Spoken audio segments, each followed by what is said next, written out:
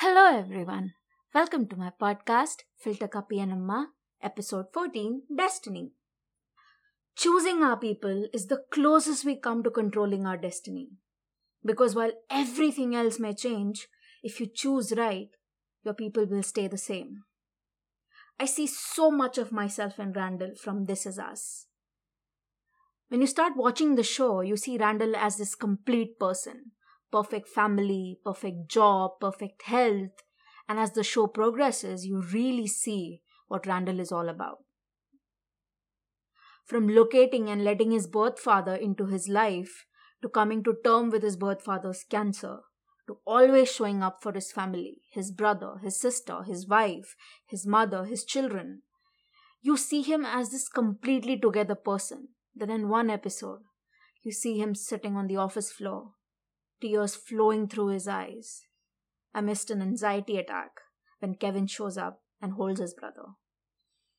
I know that feeling all too well, when the anxiety has taken over your entire being, and how your legs go numb and breath shortens.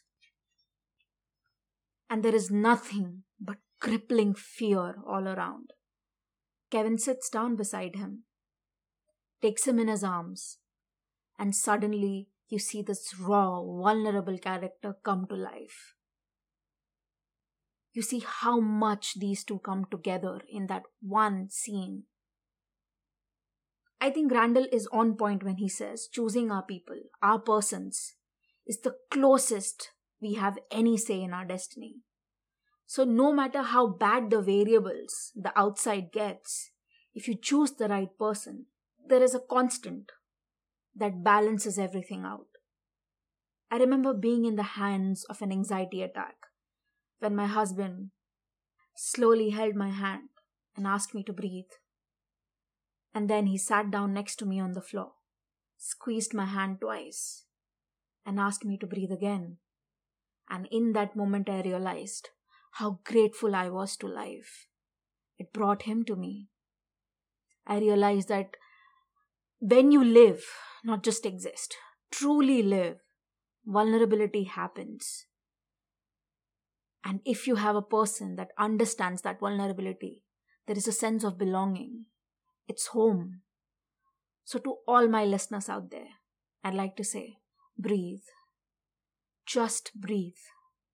Count it, live through it, and eventually it will all be all right. And if you have your person, the person, breathe with them and have faith that everything will be all right. Today is a special occasion. It's one of my favorite person's birthday. It's my brother-in-law's birthday. So, hey Kaushik, happy birthday. Have an amazing day ahead.